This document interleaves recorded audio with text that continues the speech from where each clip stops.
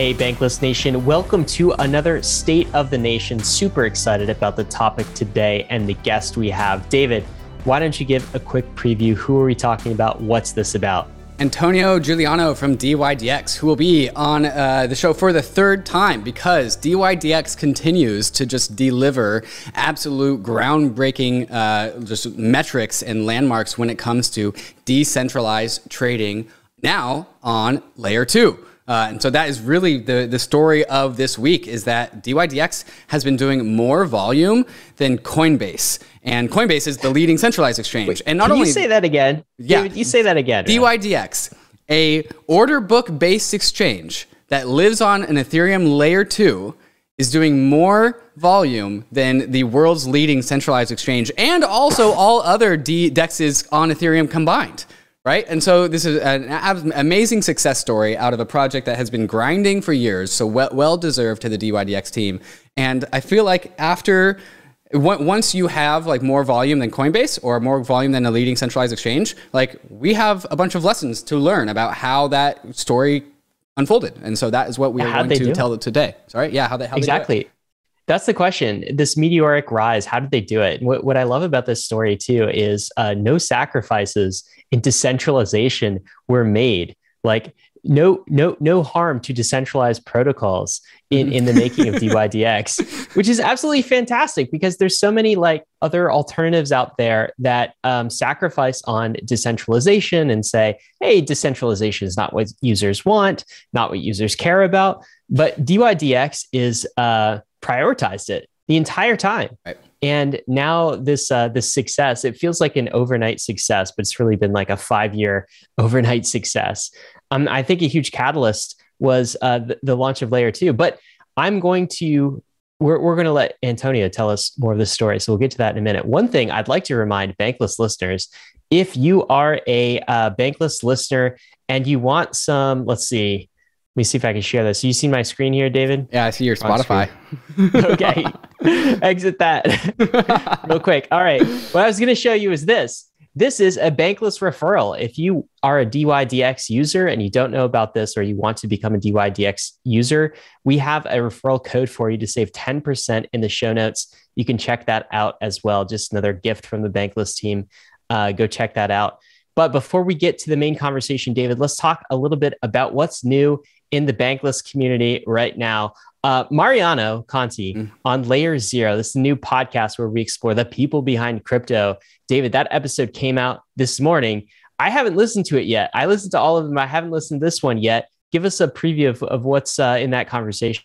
Yeah, the fun part about the conversation, we talked about so many things, but Mariano, he hadn't really like worked very, very hard, very much before Ethereum, and something about Ethereum turned him into an absolute grinder, one of the leading smart contract devs in all of Ethereum. So the story behind Mariano, specifically on that told in Layer 0, is like, why did Ethereum make Mariano a hard worker when he wasn't that before? Wait. So you mean he wasn't working very hard? You mean he was like kind of lazy? Yeah. Is that how he put it?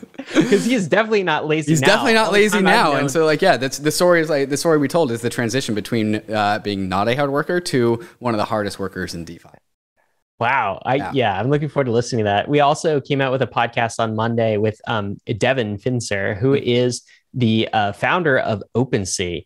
That's an incredible. I think unicorn of the year, maybe. Although dYdX might be a contender for that. I don't know. But, OpenSea's had just an incredible year. No signs of slowing down, like 3 billion in transaction volume for the last 2 months. And catch that episode if you want to understand why and how they are actually doing it. David, we've also got to give a shout out to Zerion, who's doing some magic in the NFT landscape. I use Zerion for all sorts of things, viewing my crypto portfolio, viewing my DeFi portfolio. But now they actually have a way to showcase NFTs. I'm looking at your. Oh my God! God damn! I need to get rid of these Fidenza rocks. You can't just keep them in here. Just pass them to your kids at some point in time. Hand them down. And it's super cool. I haven't fully done this yet, but I want to. I want to borrow my wife's Apple Watch. I don't have one, but check this out. You can use Zerion to actually add your NFT to be the faceplate of your Apple Watch. That is and it pretty takes sick. like 20 seconds to do that. We want better ways to flex our NFTs to the world, and I guess putting it on your Apple Watch is an underappreciated and now available tool to all NFT flexers out there. Absolutely. So flex your NFT with style. Use Zerion. Go check that out. There's a link in the show notes to that where you can find all sorts of more information. David, I've got to ask you the question I ask before every State of the Nation as well, which is, what is the state of the nation today, sir? This one's kind of a cop-out, but the state of the nation is decentralized because more trading volume is going on dYdX, which is a decentralized exchange, than going on Coinbase or any other centralized exchange. And so this is a huge victory for the world of being bankless and being self-sovereign. And that is all thanks to the power of an order book-based exchange on the layer 2. So today, the bankless nation is a little bit more decentralized. You know what? I'm gonna plus one that because I was doing right before this episode. I was reading up on Polynia. If you've read anything that Polynia has written, he's a poster on ETH Finance, also has Medium. But it made me so bullish on like layer 2s and where that's going. Just a wealth of information and resource. I think people are underrating layer 2 right now, Ethereum layer 2 specifically, and we're in this season where they're overrating alternative layer 1s that compromise on decentralization. So yeah, State of the Nation is decentralized. We're going to get into that in just a moment with Antonio, talk about the dYdX story. But before we do, we want to thank the sponsors that made this episode possible. Bankless is proud to be supported by Uniswap. Uniswap is a new paradigm in asset exchange infrastructure. Instead of a cumbersome order book system where trades are matched with other humans, Uniswap is an autonomous piece of software on Ethereum, which is what Ryan and I call a money robot. No human counterparties or centralized intermediaries, just autonomous code on Ethereum. Input the token you want to sell and receive the token you want to buy. Something brand new in the Uniswap ecosystem is the Uniswap Grants program is now accepting applications for grants. We have been saying this for a while and we'll say it again. DAOs have money and they are in need of labor. If you think that you have something to contribute to the Uniswap DAO, apply for a grant to Uniswap. Just look at the size of the Uniswap treasury. It's almost $3 billion. This mountain of capital is looking for labor. Do you have something of value to contribute to the Uniswap DAO? No matter how big or small your idea is, you can apply for a uni grant at unigrants.org and help steer Uniswap in the direction that you think it should go. That's exactly what we did to get Uniswap to be a sponsor for Bankless, and you can do the same for your project. Thank you, Uniswap, for sponsoring Bankless. The era of proof of stake is upon us.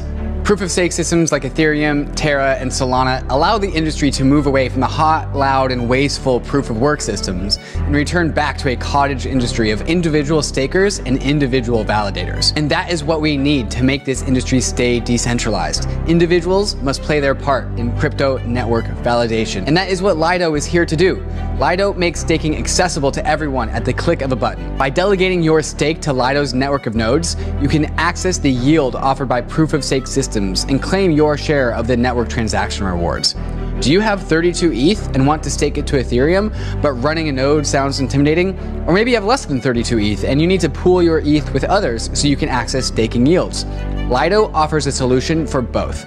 Simply go to lido.fi, choose which assets you want to stake, and deposit them to the Lido validating network. Lido is working to make sure proof of stake stays as decentralized as possible, and is committed to decentralizing its own validating network to eventually become a completely permissionless protocol. So if you want to stake your ETH, Terra, or Sol and get liquidity on your stake, go to lido.fi to get started.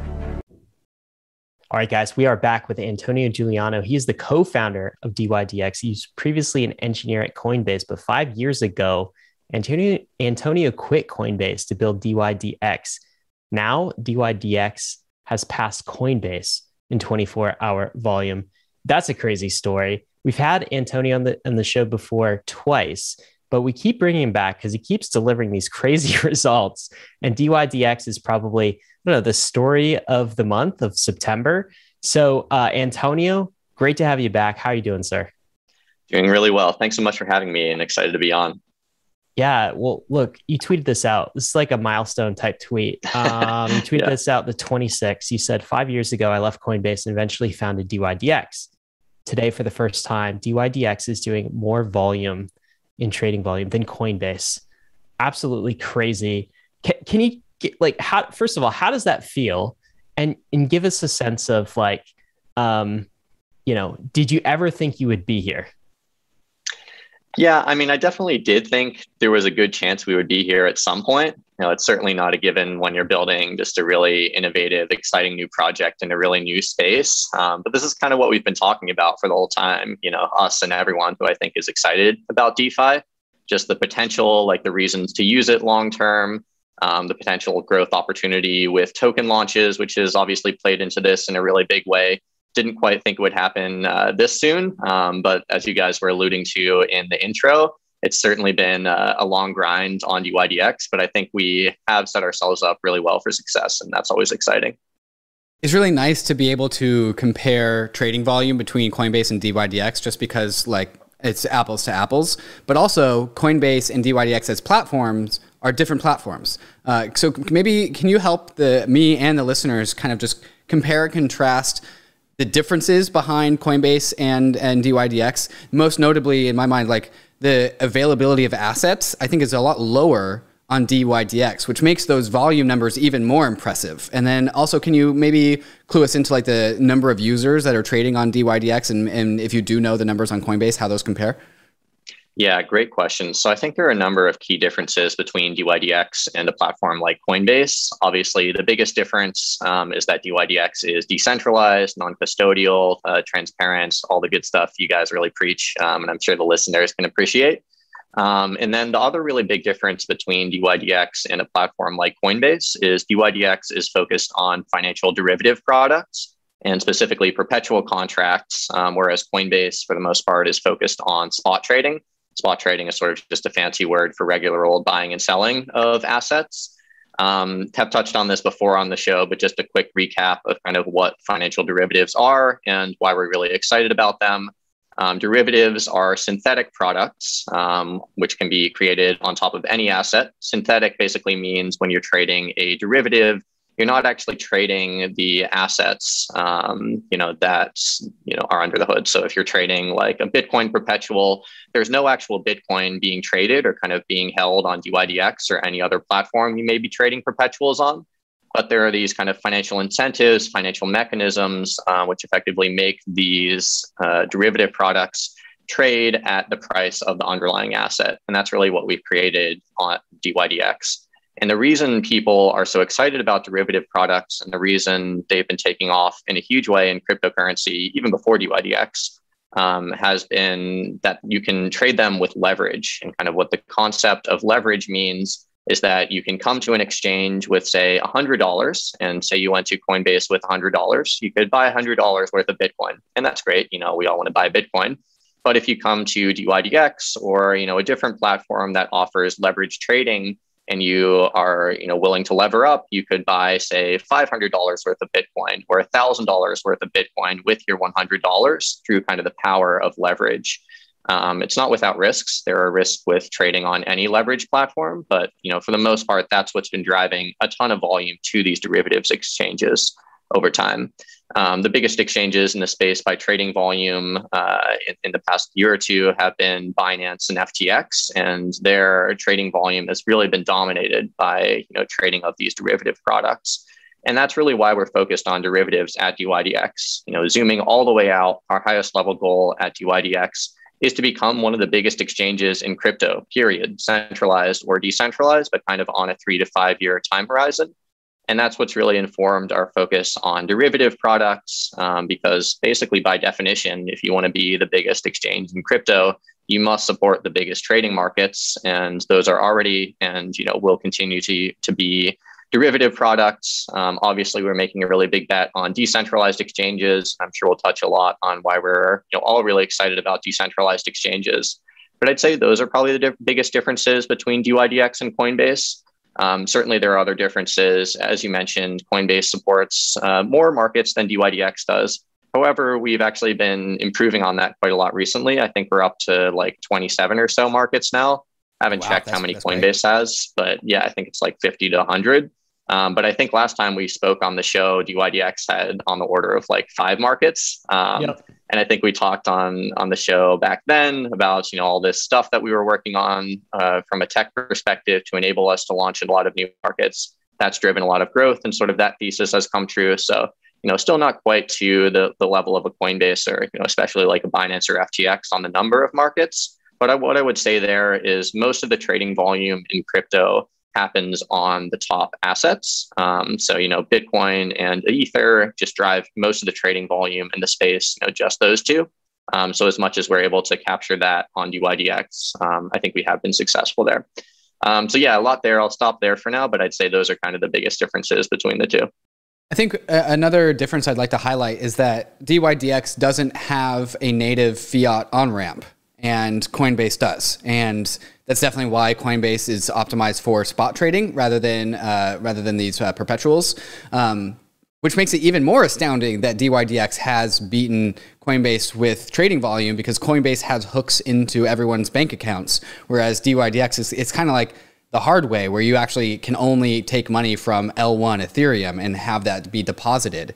And that has also changed probably the user profile, both in the nature of what the products are on dYdX and also how you get there. It's probably also changed the nature of like what users are actually using dYdX. So maybe just to finish off adding color to the nature of dYdX, could you also talk about like the general user profile? Who is trading on dYdX? Are the amounts that they're trading on dYdX more than you would find on a centralized exchange like Coinbase? What's just the nature of the user profile on dYdX? Yeah, absolutely. So again, because we're focused on these financial derivative products, these types of products are just fundamentally more complex than products you'd find on a normal spot exchange like Coinbase. And therefore, the types of users that are trading on dYdX are much more advanced than, call it, like the average Coinbase user. dYdX really isn't targeting somebody who has bought, their first $100 worth of Bitcoin in the past week. It's really much more targeting people that have, been in the space for a while, understand financial derivative products, or at least want to learn about them. And I think that manifests itself in our metrics in a couple different ways. I don't really know what Coinbase's numbers look like. I would sort of guess their, a number of active weekly traders is probably in the hundreds of thousands to, maybe low single digit millions.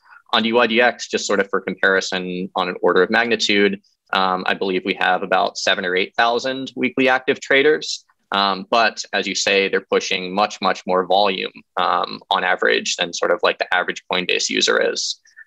So the users that we're capturing are much higher value on average. There are a couple different profiles. I think dYdX is targeting both international advanced individual crypto traders, people that likely have traded derivatives and perpetuals on other platforms like Binance or FTX before. And then dYdX is also targeting in a big way sort of all of the top crypto trading funds in the space.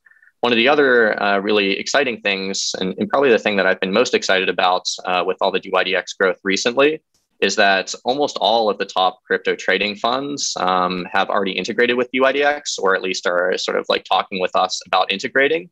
And that's really exciting because I think that's where the real trading volume and sort of the real value capture comes from. dYdX will always be a platform both for individual traders and call it like crypto institutional traders. But I think a lot of these, more crypto institutional traders had traditionally been hesitant to enter DeFi, or, there wasn't enough trading volume or activity there to make it make sense for them. And that's really starting to change right now with dYdX. And I think that's really exciting. That's awesome. And I think that leads into the next question we have for you, which is like, what do you attribute to the recent success of dYdX? You guys have absolutely exploded over the last few months in particular. We have a few theories as David and I were talking about this conversation.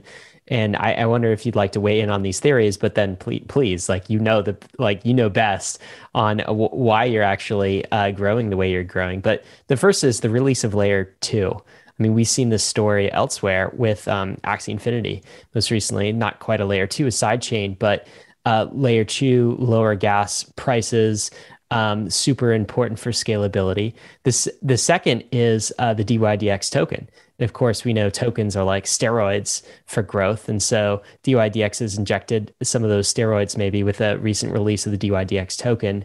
And the third is maybe an increased focus on decentralization. This comes out of, some of the shutdown of centralized exchanges in China. Kind of where's that volume going when it leaves Huobi, for example?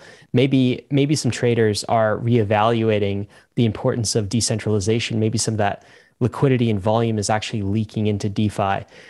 Give us your thought on any of those, and then also tell us the real reason that dYdX has had such explosive growth this year.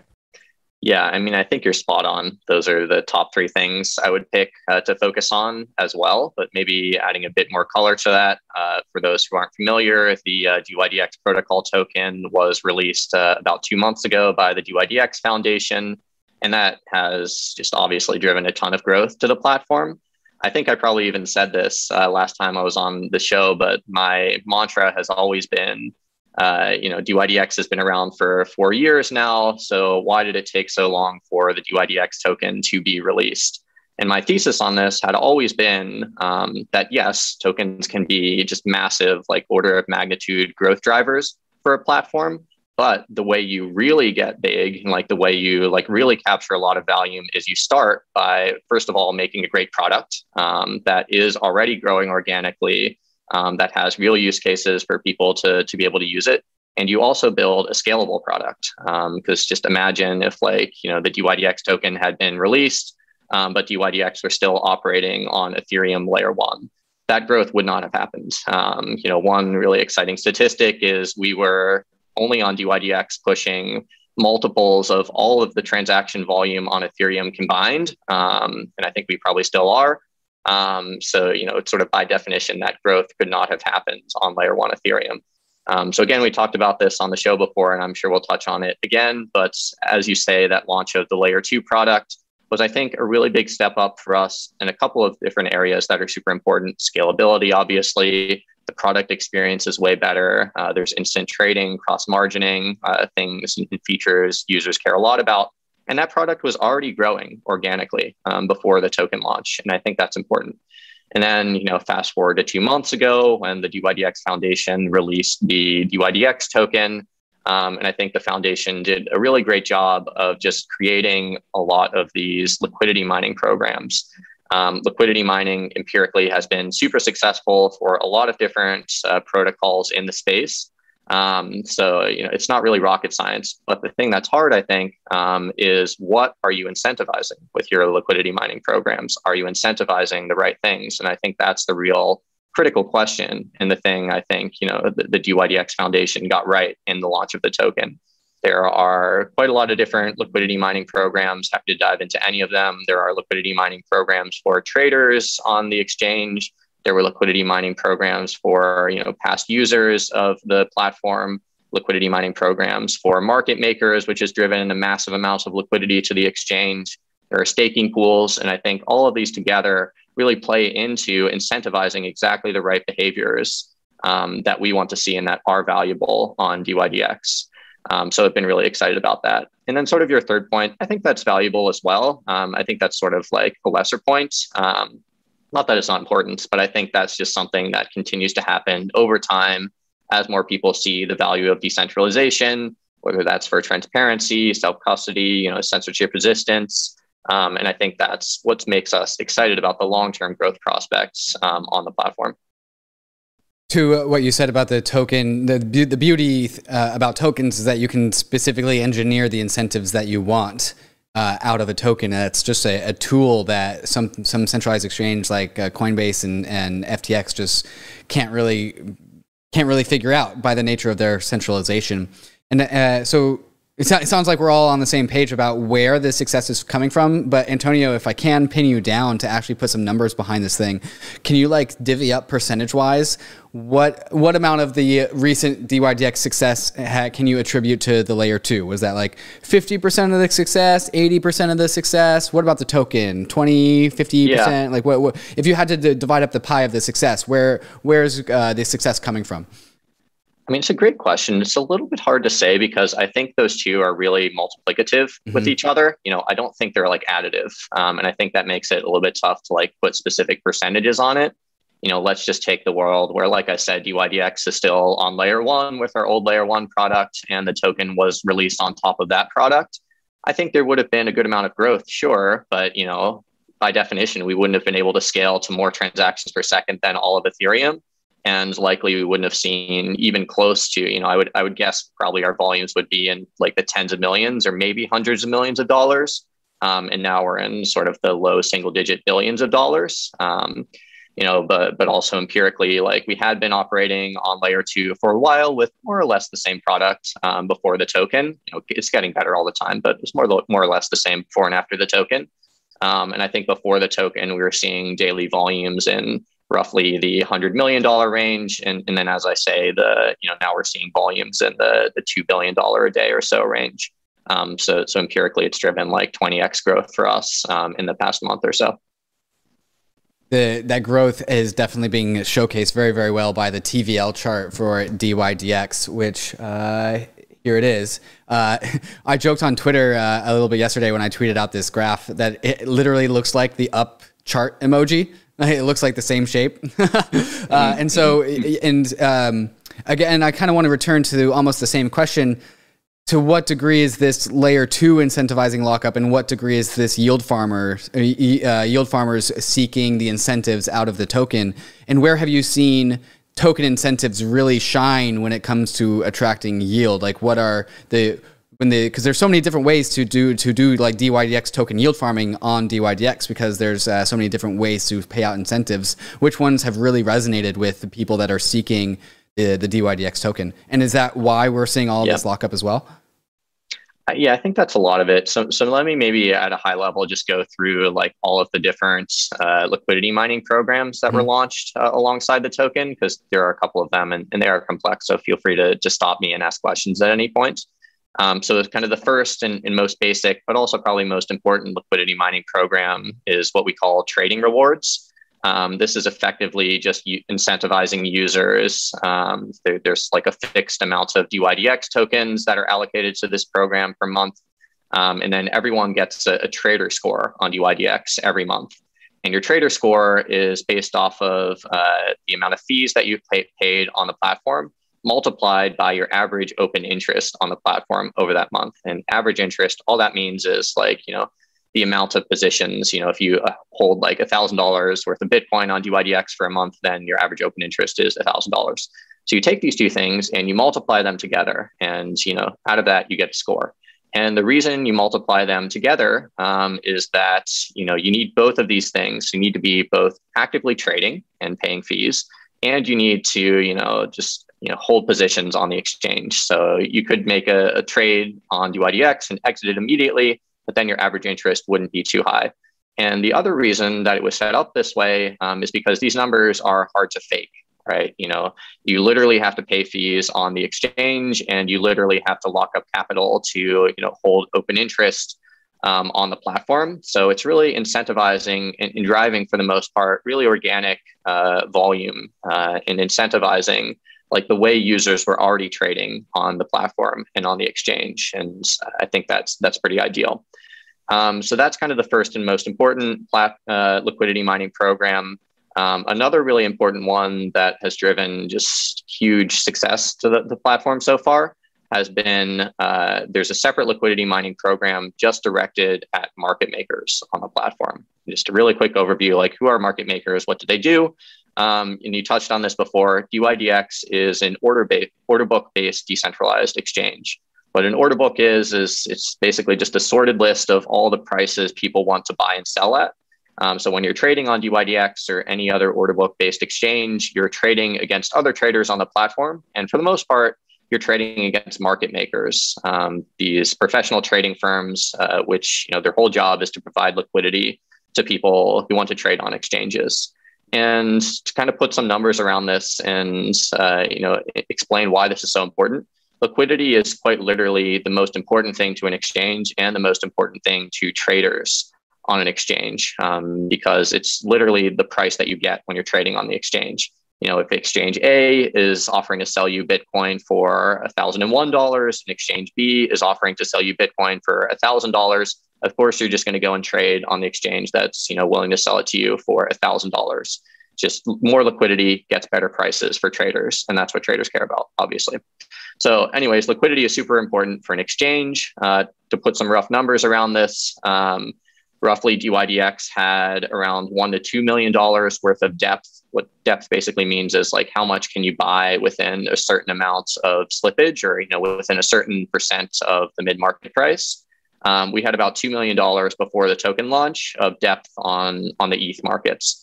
And to put it into context, Binance, which is the world's most liquid exchange, has about $25 million within 1% of depth on their Bitcoin perpetual, which is the most liquid product in the world, or in crypto at least. Fast forward to now, dYdX has created this liquidity mining program, which quite literally incentivizes market makers based on their performance. And one of the other sort of more complex, but one of the things that I'm most proud of that the foundation did is the foundation came up with this score for market makers on the platform as well, which looks at all of their orders that they've placed on the platform for the entire month and comes up with one numeric score. And this is important because by coming up with this one numeric score, you can divvy up these market maker rewards in sort of a perfectly incentivized way. The score is complex, but it's based off of a combination of the uptime that they're willing to provide. So, if this market maker is quoting 99% of the time, that's better than if the market maker were quoting 90% of the time. It's based on the spread that they can provide. Spread means sort of like the amounts that you have to pay them to trade against their orders based on the amount of depth that they can provide. Zooming out, effectively, there's a liquidity mining program that is targeted at market makers. Fast forward to now, and one of the craziest things that I think has happened, to be honest, in the past month is dYdX is literally the most liquid exchange in crypto by a lot right now. That $2 million of depth that I talked about before, fast forward to now, and that's $40 million of depth within 1% on our Bitcoin perpetuals, and Binance has 25 million. So yeah, it's literally we're the most liquid exchange in crypto, and perpetuals are the most liquid product in crypto. And I think that's been driving a lot of activity to the exchange as well. Other liquidity programs like staking pools that I can touch on and go into, but that was kind of a lot, so I'll stop there for now. But I think those are probably the biggest things that have been driving a lot of growth. Yeah, I'm super maybe it's sort of a learning lesson coming out of this and in hearing you talk is that dYdX has been very intentional about its token strategy and its token incentivization strategy. Like this is one of the most complex, but also, I guess, high leverage token schedule liquidity programs that I've seen. And you guys were very intentional about waiting to release the token until you were sort of ready for that growth. And then the specific areas that you wanted to apply the token to that would benefit the protocol most. It's very precise. I see a lot of token strategies that are just kind of shotgun. Here, you get a token, you get a token. And what are we rewarding? What are we incenting? Oh, I don't know, users. But dYdX has taken a very precise, I guess, token strategy, and you're injecting it in the steroids, I guess, in the right parts of the body to increase that muscle mass. I want to ask you this question too. It's I feel like with dYdX's success this year in the whole decentralized exchange category, we're seeing a return of the order book. Okay. So I remember the story of Webvan, which was a .com company that wanted to deliver groceries to your house, right? Early 2001, they went belly up. It was too early. The internet wasn't ready. Consumers weren't ready. Now we see how many different web vans that have been successful 20 years later, right? We got Uber Eats, and we've got, almost every grocery shop retailer delivers to your house now. It's just timing is a huge factor in the success here. And I think we've seen something similar with order book exchanges, at least decentralized order book exchanges, right? The very early stages of DeFi, we had, what was that exchange? I don't know why it's escaping me. Ether off the top Delta. of my head. Ether Mm. Delta, thank God. Do you remember Ether Delta? What a Yeah. mess that user experience was. Order book exchange all on chain. We saw that. We saw dYdX's early efforts. Nothing took off until automated market makers and Uniswap really like crushed it on that angle. But now I feel like we're seeing this resurgence in order book exchanges, like decentralized non-custodial order book exchanges. And I'm wondering if you can kind of reflect on that. Do you think order book exchanges have made a comeback and will now be the most dominant decentralized exchange in crypto? How do you think it plays out between automated market makers, which have been very successful in DeFi, Mhm. and order book exchanges? And where do these two things fit? Yeah, great question. And also, again, I think you're spot on with the timing piece. I 100% agree with that. I think the most important thing in startups and tech in general is timing. There are lots of good ideas out there, but it's irrelevant if you have a good idea if it's not created or pushed at the right time. And I think AMMs really took off, and certainly I'm not the first person to say this, but because of Uniswap, and because Uniswap was able to offer trading of all of these new tokens that weren't available to trade elsewhere. Automated market makers are really good, and I admit they're much better than order books at providing liquidity on sort of the long tail of markets. But I've always said this, and I think it's really starting to come true now. Order books, I think, very strongly are much better at providing liquidity and much better at providing a good user experience on, call it like the top 100 to 200 markets by volume. And I think you see this play out on centralized exchanges. All the centralized exchanges use an order book based model for a reason, right? And again, zooming all the way out, just because so many things that we do at dYdX are impacted by this high level directive, we want to be the biggest exchange in crypto, period, but on a 3 to 5 year time horizon. And again, so let's just think about what we need to do if we want to get there. We need to support derivatives. Obviously, we talked about that. But also, as I touched on before, most of the volume in the space goes through these top 100 or 200 markets. Certainly, there's a long tail of sort of random or smaller cryptocurrencies that are valuable to trade, and there should be platforms on which users can trade these assets. But if really the thing we care about at dYdX is just becoming the biggest exchange, then we need to support the best possible user experience and the best possible liquidity for these top markets in crypto. And the way we do that is through order books. And I think that has really played out for us, and the liquidity that we've been able to generate, and sort of the crazy stats around the level of liquidity we have right now. We're the most liquid exchange in crypto. You wouldn't be able to do that on an automated market maker, or you'd sort of just need so much capital to be able to do that. Order books are able to support much more advanced order types like stop orders, limit orders, all of these different things that professional traders need. I think for the most part, Jane Street or something like that isn't just going to come and trade on automated market makers quite as much as they're likely to trade on order books. So I think just order books can provide this higher level of user experience for professional traders and for more advanced users. But my point is that's where I think the real volume in crypto is, certainly at least for now, TLDR or TBD, whether that will be the case, 5 to 10 years from now in crypto. I could be wrong, but I think it just makes the most sense for us to start with the highest value markets that we could capture, and build the best possible product around them. And for me, that's order books. So, Antonio, now you said this twice, so we got to dig in. You really think it's possible for dYdX to become the largest exchange, not just decentralized exchange, but the largest exchange? That means beating out FTX, beating out Binance. You've already beaten Coinbase a little bit, right? But you think that's actually possible? I get the sense from how you're speaking, it's not just aspirational. You're kind of serious about that. Tell me how that happens.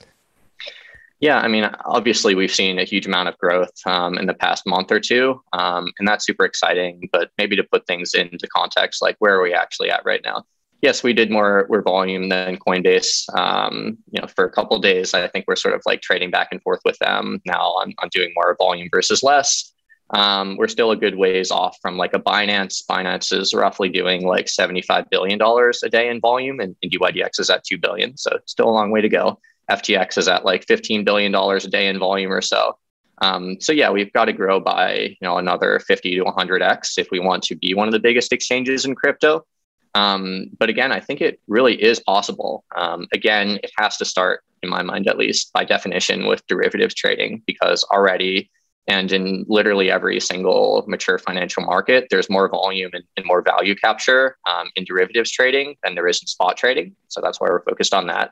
So let's just start with that. I think the real bet that we're making is that decentralized exchanges, and obviously specifically dYdX, will beat out centralized exchanges on some timeline. It's hard to say exactly what that's going to be, but I always sort of say roughly, it's like, we want to be the biggest exchange in 3 to 5 years from now. And I think we're making a couple bets there. We're betting on the technology continuing to improve. We're betting that we'll be able to continuously improve the product. We're betting we'll be able to continuously improve on like the amount of decentralization we can offer our users. We're betting on, sort of what happens sort of from like a regulatory crackdown perspective with centralized exchanges. But I think there are a lot of reasons to at least think that there's a realistic shot. I don't, it's hard for me to give percentages, but, somewhere in the like 10 to like, I don't know if I'm being realistic, like 35% chance that I think dYdX becomes like the biggest exchange at some point. I honestly believe that. Maybe people think that percent is like too high. But I think that most people can believe at this point that there is a shot, right? If we just assume that like the technology works out, the product experience can get better and better and better. Already we have the best liquidity. So I think that's like, been disproven already that decentralized exchanges can't have as good liquidity as centralized exchanges. And I think that there's a lot to be excited about, at least. And for me, it's like exciting to work on something that has this like, multiple orders of magnitude type growth potential. That's just what's exciting to me sort of in life. And it's like, it's not a given, but like, I think there is a realistic shot that we could be one of the biggest or the biggest like crypto exchanges, and sort of therefore like one of the biggest like protocols or companies or whatever in the world at some point. And that's exciting to me. So let me ask, like, how are you going to do it without Tom Brady? You know what I mean? Like, so FTX, of course, for people who aren't familiar, they have like celebrity endorsements now. They're paying professional athletes and celebrities a lot of money, slapping their logo on top of stadiums. All the MLB umpires have FTX right on their chest. They're playing the centralized exchange game, and they're playing it very well. We often call them kind of neo banks, like they're crypto banks, aren't they? And I guess the bet that dYdX is making is that people will prefer decentralization and maybe like first users, but also you mentioned something that's super interesting in there. It's like maybe regulators will prefer decentralization. So like, can you do this without Tom Brady, or do you intend to like go get the athletes and the celebrities and play that game too? What's your take? Win dYdX Arena. That'll be the day. Maybe someday, I won't throw that opportunity or, that possibility out the window. At some point, it'll make sense for us to grow into, call it more like mainstream, like international users. And a good way to do that is with advertising, celebrity endorsements, and things like that. But for us, like I said, the obvious growth opportunity right now is people that are already trading crypto. Like Binance has $75 billion a day. FTX has $15 billion a day. dYdX has 2. So let's just grow into like Binance and FTX's users for at least the next year or 2. And that is a ton of growth potential right there. So, that's sort of like answer to the question, why not dYdX Arena today? Maybe at some point in the future, once we are grown a little bit more, and need to get a little bit more into the mainstream conversation. But there's a huge amount of growth opportunity just with the people that are in crypto right now. And that's really what we're focused on. In terms of the regulatory piece, it's tough for me to say or kind of dive too much into like publicly. But I definitely, I've said this before publicly, and I honestly believe that there are a lot of things that I think regulators care about that are positive. About decentralized exchanges. Regulators care a lot about transparency. Regulators care a lot about solvency of the systems that users are trading on. And I think decentralized exchanges do a much, much better job at that than sort of these black box, like international centralized exchanges do. So I think there's a lot to be excited about there. And just generally, I think there's a huge amount of growth opportunity for dYdX, and we're excited about that. That's really cool to hear, guys.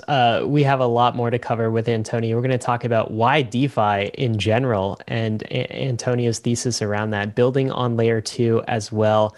Talk a little bit more about regulation and dYdX in 5 years' time. But before we do, we want to thank the sponsors that made this episode possible. When you shop for plane tickets, you probably use Kayak, Expedia, or Google to compare ticket prices. So why would you limit yourself to just one exchange when you trade crypto? When you make your trades, you want to make sure that you're getting the best possible price on your trade and that you aren't paying high gas costs that you could have otherwise avoided. That's why you should be using Matcha. Matcha routes your orders across all the various DeFi exchanges on Ethereum, Polygon, Binance Smart Chain, and gives you the best possible prices without taking any commissions. Matcha has smart order routing that splits your order across multiple liquidity sources if Matcha sees that it gets you better pricing. Trading on Matcha is super easy because it pools the liquidity for me into a single easy-to-use platform. Matcha also allows for you to make limit orders on chain so you can set and forget your DeFi trades, and they will go through automatically while you're away. New to Matcha is an integrated fiat on-ramp, so you can purchase crypto directly with your credit or debit card and have that fiat be instantly traded for any token that has liquidity. When you're making a trade, head over to matcha.xyz/bankless and connect your wallet to start getting the best prices and most liquidity when you trade your crypto assets.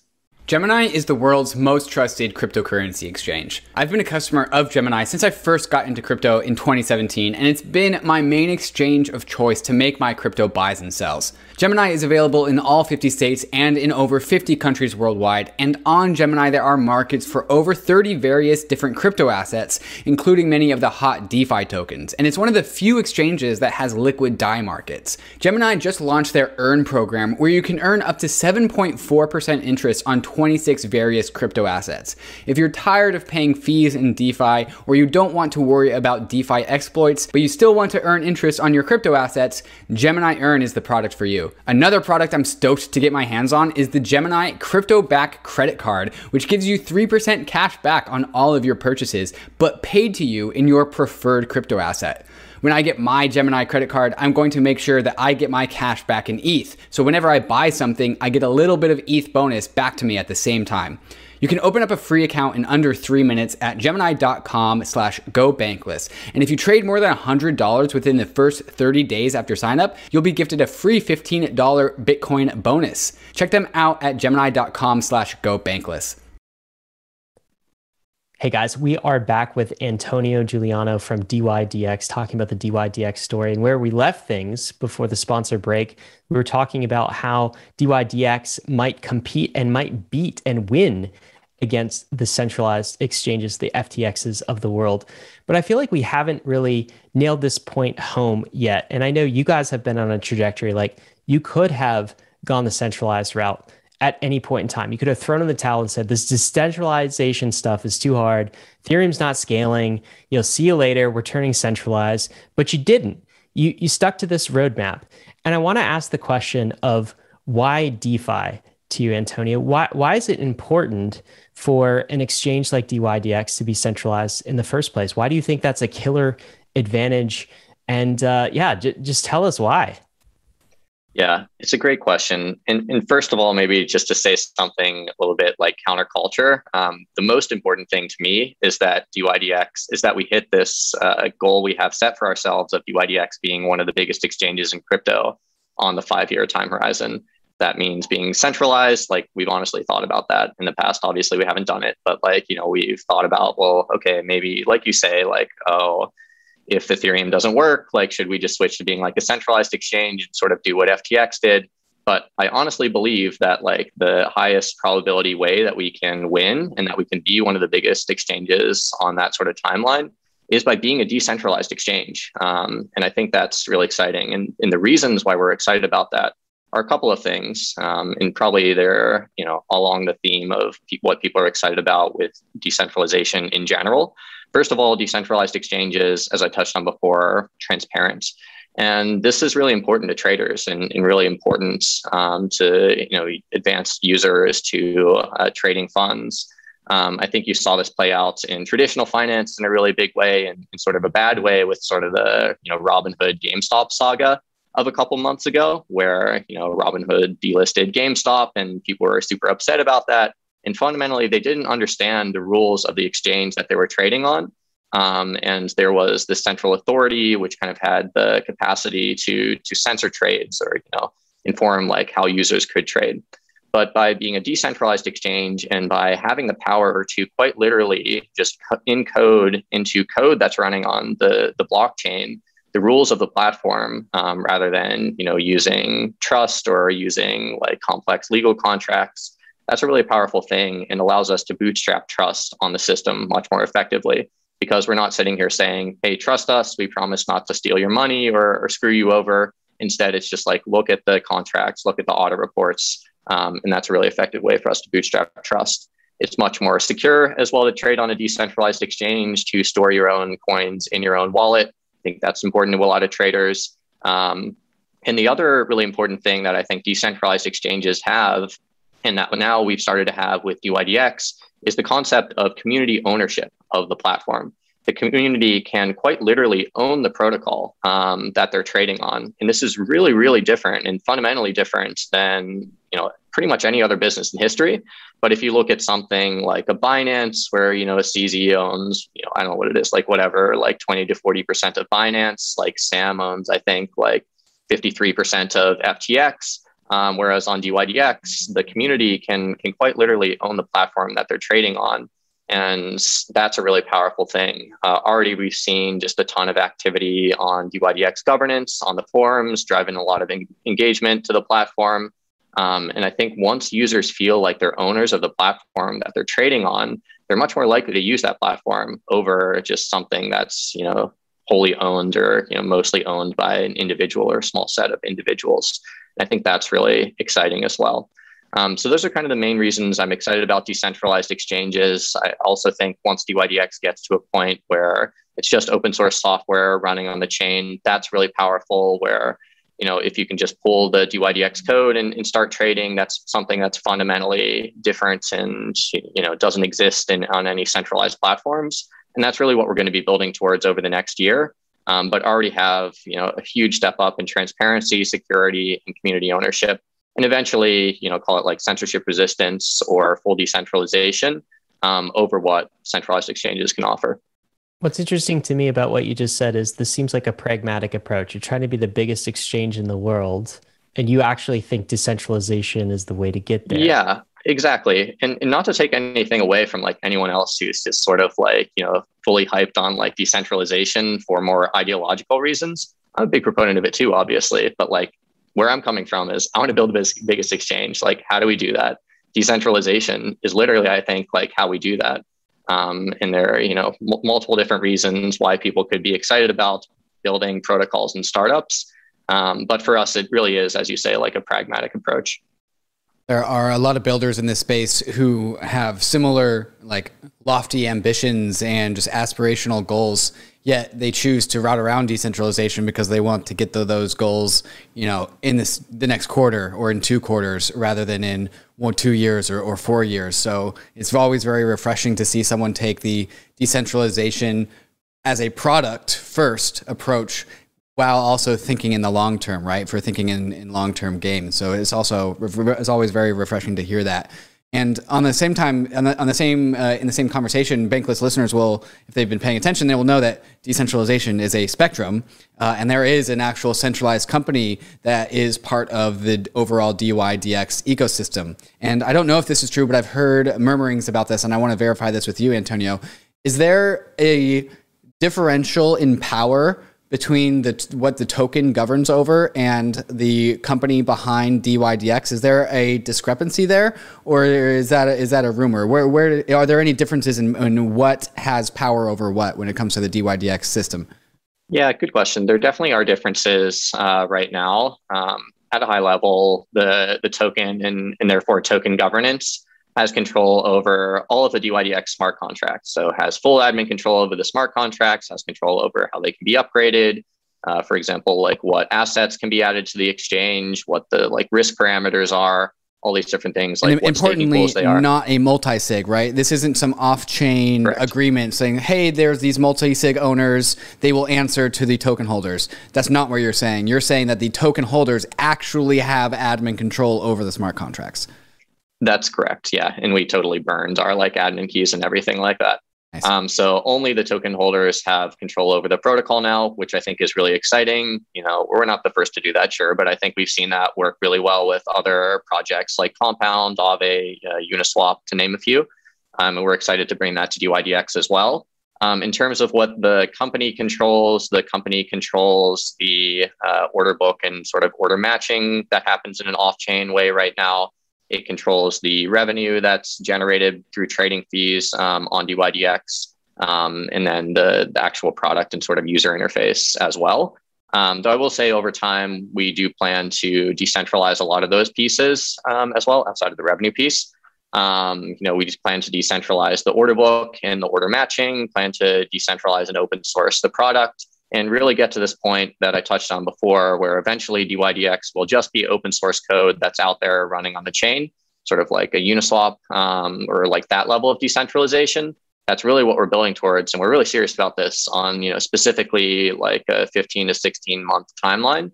And that's something we're actively working on and researching right now.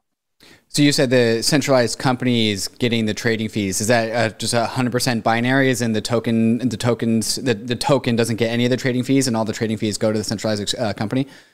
That's correct. Yeah. And then is there a long-term roadmap for that to have any changes, or is that just going to be the way that it is? That's just the way that it is. Yeah. Okay. And then with regards to the order books, that's something that's operated by the centralized company. Is that more of like just a technical property, or is that something that like is there a roadmap for decentralizing that as well?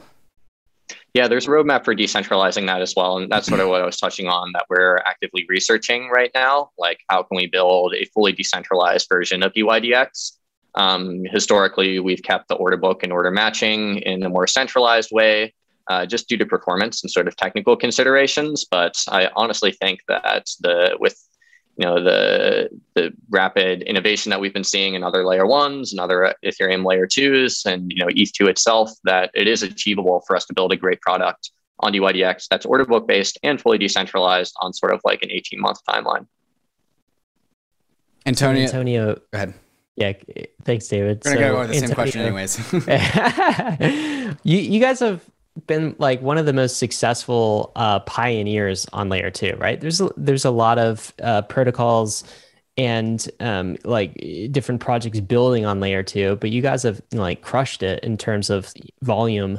And you also kind of pioneered this space too, deciding to pivot to layer 2 relatively early. I'm just curious, like, how hard was it? Is it still really difficult to build on layer 2s? What advice do you have for people? And just give us an update on layer 2 from a builder's perspective and somebody's actually brought a successful product to market here. Yeah, so I guess a bit of context on which layer 2 we're building on and how long it took us and stuff like that. We're partnered with Starkware, which is the leader in this really exciting new scalability technology called zero knowledge rollups.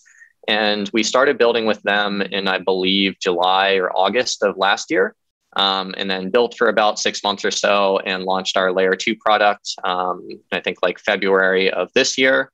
So, it was a challenging build to start. And I think that's okay. Like dYdX, one of the things we also pride ourselves on is that we have, and I strongly believe this, just one of the best engineering teams in this space.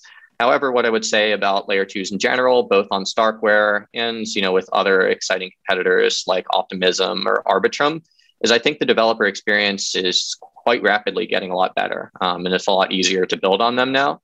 And I think that's one thing that a lot of people in the space are excited about. Now dYdX really has a lot of other people that are also building on layer 2s, whether they're DEXs, whether they're NFT platforms or other things. And I think just the improvements in developer experience has gone a long way towards enabling other projects to build on layer 2 as well. Are you bullish on ZK rollups and how do you think this all plays out? Yeah, I definitely am super bullish on ZK rollups for a couple of reasons. I think they're just fundamentally more scalable by a lot than optimistic rollups are. And they're also, and most people don't appreciate this, just way more production ready than optimistic rollups are. I mean, empirically, like dYdX is literally doing $2 billion a day of volume on zero knowledge rollups right now. And I think like, you know, not to throw shade at anything, but just like looking at the state of the world right now, like Uniswap on Optimism, I think is doing like tens of millions of dollars a day, at least last I saw in volume, maybe more now. But I think that just zero knowledge rollups are really production ready. They have lower withdrawal times. So that's a lot of the reasons why we've been championing them in a big way, and why I'm excited about them in the future as well. It's kind of great though, like if you have a, you know, if you're doing something that's app specific and you don't need a lot of composability, I would say, Right. from other chains, right? Right. At least ZK rollups without an EVM, you know, in their current form. I guess maybe EVM compatible ZK rollups might totally change the game there. But like, refresh me. I'm looking here on Layer 2 Beat, and I think this is a great assessment. I recently they added a whole risks section, Yeah. Antonio, to their like list of Layer 2 projects. And on dYdX, if the sequencer fails, you can still exit to layer 1, right? And Right. if there's a validator failure, there's also an escape hatch, right? This is Right. kind of what ZK rollups provide, in that like you never have to give dYdX full custody of your funds. If the company shuts down or something super bad happens, you always have the ability to exit back to layer 1. I don't know if there's really a question there. It's just like a Yeah, it's a good point. realization that like, yeah, maybe I'm more curious in sort of your strategic thoughts here. So this has been almost a an alt layer 1 summer, if you will, in that like a whole bunch of alternative non-Ethereum layer 1s like Solanas and Avalanches have really taken off in terms of market cap and token price appreciation. What's your take on that versus a roll-up centric view of the world, where it's going to be Ethereum and then a whole bunch of different roll-ups, some EVM, some app-specific roll-ups? What do you think wins in the end? It's tough to say. And I think that one of the things that's also proven correct over the past year is that there's going to be a lot of different scalability solutions that will all have market share. In my opinion now is that, you know, different chains or different scalability solutions will make sense for different applications. Like, for example, you touched on this before, but we at dYdX care relatively a little bit less about composability, and therefore like zero knowledge rollups made more sense for us. Though I will also say as an asterisk, zero knowledge rollups are improving a lot on composability too, with Starkware's launch of their Starknet, which is sort of like a shared chain for all of the things building on Starkware. But outside of that, you know, some projects may care more about scalability, you know, raw scalability. Some may care more about finality. Some may care more about, you know, nation state censorship resistance, stuff like that. And I think just different chains have different trade-offs, like all technology does. So I don't think there's going to be so much of one winner. So with that backdrop, I still obviously am super bullish and super excited on layer 2s rolling back up to Ethereum. Empirically, that's working really well right now. You know, dYdX is processing hundreds of thousands of trades per day, which I think is a very impressive level of scalability. We are, of course, tracking other things that are going on in the space, like Solana, like Cosmos, Near, all that kind of stuff. Again, I'm pragmatic. I'm going to do and going to build on whatever chain I think gives dYdX the best chance of success. And I have, you know, no particular allegiance to Ethereum, which, you know, maybe ETH maxis will claim me for. But also hopefully ETH maxis actually like me, because I am pragmatic and I am saying and thinking and literally, you know, putting my money in business on the fact right now that Ethereum is, I think, the best possible platform. You know, Ethereum plus like a layer 2 rollup is the best possible platform for dYdX to be built on right now. And I think there's still a lot more to do on, you know, the tech side with Ethereum, with ETH2. You know, layer 2s and Starkware and optimistic rollups are getting better all the time. So I'm really excited about that, tracking other things that are going on in the space, but still, you know, big proponents of Ethereum and layer 2 for now. Definitely the latter is what we like, where you are trying to do whatever's best for dYdX, for your baby, for your company, and you've chosen to align with all the bankless values that Ryan and I preach about on this program. So it's very, very validating from our side of things. And, David, did you just admit that you're an ETH maxi? I mean, implicitly. Sir, I am the recipient of that label, and so at some point I'll just stop arguing with it. But I do not bestow it upon myself. And there's a differentiator there. Antonio, out of the dYdX account yesterday, it tweeted out on November 1st, spot and margin trading on the dYdX layer 1 will enter close only mode. I think this is implying that dYdX on main chain Ethereum is coming to an end. What is the long-term relationship with the Ethereum layer 1 and dYdX? That's correct. Effectively, the layer 1 platform is being shut down. Just to kind of give a bit more context and color there. Yesterday, I think we had like 200,000 trades on layer 2 and we had 40 on layer 1. So really like almost all of the volume and all of the activity has already transferred over to layer 2. And that's sort of the reason why it's being shut down. It just, is, as I've been saying, like an inferior product experience, and we don't want the dYdX brands or user experience to suffer and not be up to the standards of all that we have to offer at dYdX. And that's really what informed the decision to shut it down. And also one of the important things in startups and in protocols in general is focus. And not to throw too much shade, but I think a lot of people in crypto like lose sight of that, to be honest, a lot of times, where again, like, let's just start with like the high level goal of wanting to be the biggest company or exchange or whatever in crypto. Well, the way I think we do that is just picking like the biggest market in crypto derivatives and focusing on that and going really hard after it, not trying to do like too many like other things. Eventually probably dYdX will scale, with our team and our headcount to the point where we can build great high quality products for all types of different things. But dYdX's team right now is 20 people with 9 engineers.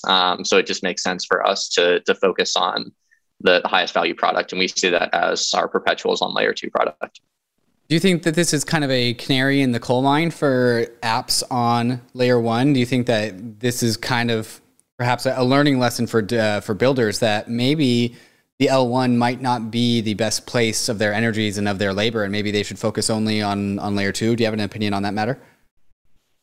I definitely do think that it makes a lot more sense to focus on layer 2 for now. I still do think it's likely harder to build things on layer 2. But like I said, it's getting better all the time. So I don't know, if I were like starting a startup in the space right now, just trying to brainstorm about where I might start, I may still start based on what I was doing on Ethereum layer 1 and then try to like port it to layer 2 once I sort of like reached a certain level of scalability. But I think it really is on sort of a case by case basis, both on, the technical quality of the team, the amount of scalability that they need, like what solution may make the most sense for them. I think this is just an example of like, shutting down the Manhattan office and like moving somewhere to the suburbs, right? Where the quality of life is better and everything's cheaper. So yeah, it's kind of cool that you guys have migrated there. I want to ask a question about kind of regulatory. So, we have a lot of US listeners right now and listeners that are, frankly frustrated that they can't actually trade perpetuals products on dYdX, right? They didn't receive the dYdX token airdrop. And I know that's not your fault or dYdX's fault, but can you give us a sense for why that's the case? Like, what are the reasons that US listeners are barred from this? When we had former CFTC Commissioner Brian Quintenz on the program, I made the comment to them, like, sometimes it feels like we live in a financial prison if we're living in the US. Like, there's all sorts of these things in crypto that we can't access. And I asked him why. His response was, well, it shouldn't be like that, right? And then he told us to like build faster. It's a really cool response. But like, what's your take? Why is it like that? Why can't US consumers and users trade on dYdX? Why didn't we get an airdrop? Yeah. So first of all, I feel you. Like, it definitely is frustrating, that dYdX can't be offered, both the dYdX token and the dYdX exchange can't be offered anywhere in the world. But what I would say is that compliance is very important to us at dYdX.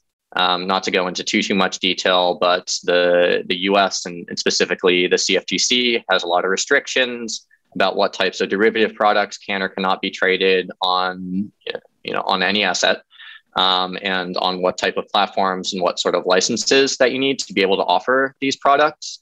And again, not to get into too many details, but these licenses are ridiculously hard to acquire. They're sort of like 4 to 5 year processes. And then, even if you acquire these licenses, you can't just offer any type of derivative product that you may want to.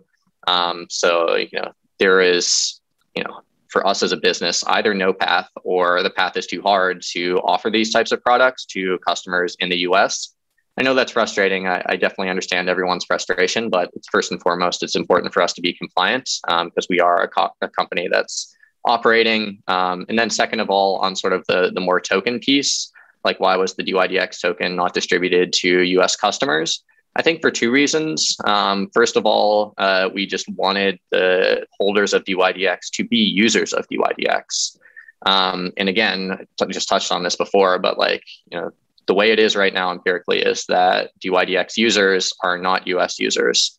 And therefore, it makes the most sense for just, the token not to be distributed to US people because they can't be users of the product. And that sucks. And, we'll champion better regulation for the space and all that long term as much as we can. And definitely agree with, Brian's, the CFTC commissioner's remarks before. And, we'll work on that for the long term, sort of from a regulatory advocacy perspective. But given that, it just didn't really make sense for us to distribute the tokens in the US. And then the other thing I'll say just to finish up is, in addition to a lot of issues around derivatives in the US, there's also, as I'm sure everyone's heard a lot about, especially recently, a lot of pressure from securities laws perspectives in the US with the SEC around launching a token. And it just made sense for us from a risk adjusted business perspective, given that our users aren't in the US anyways, to just not distribute the tokens to US people and sort of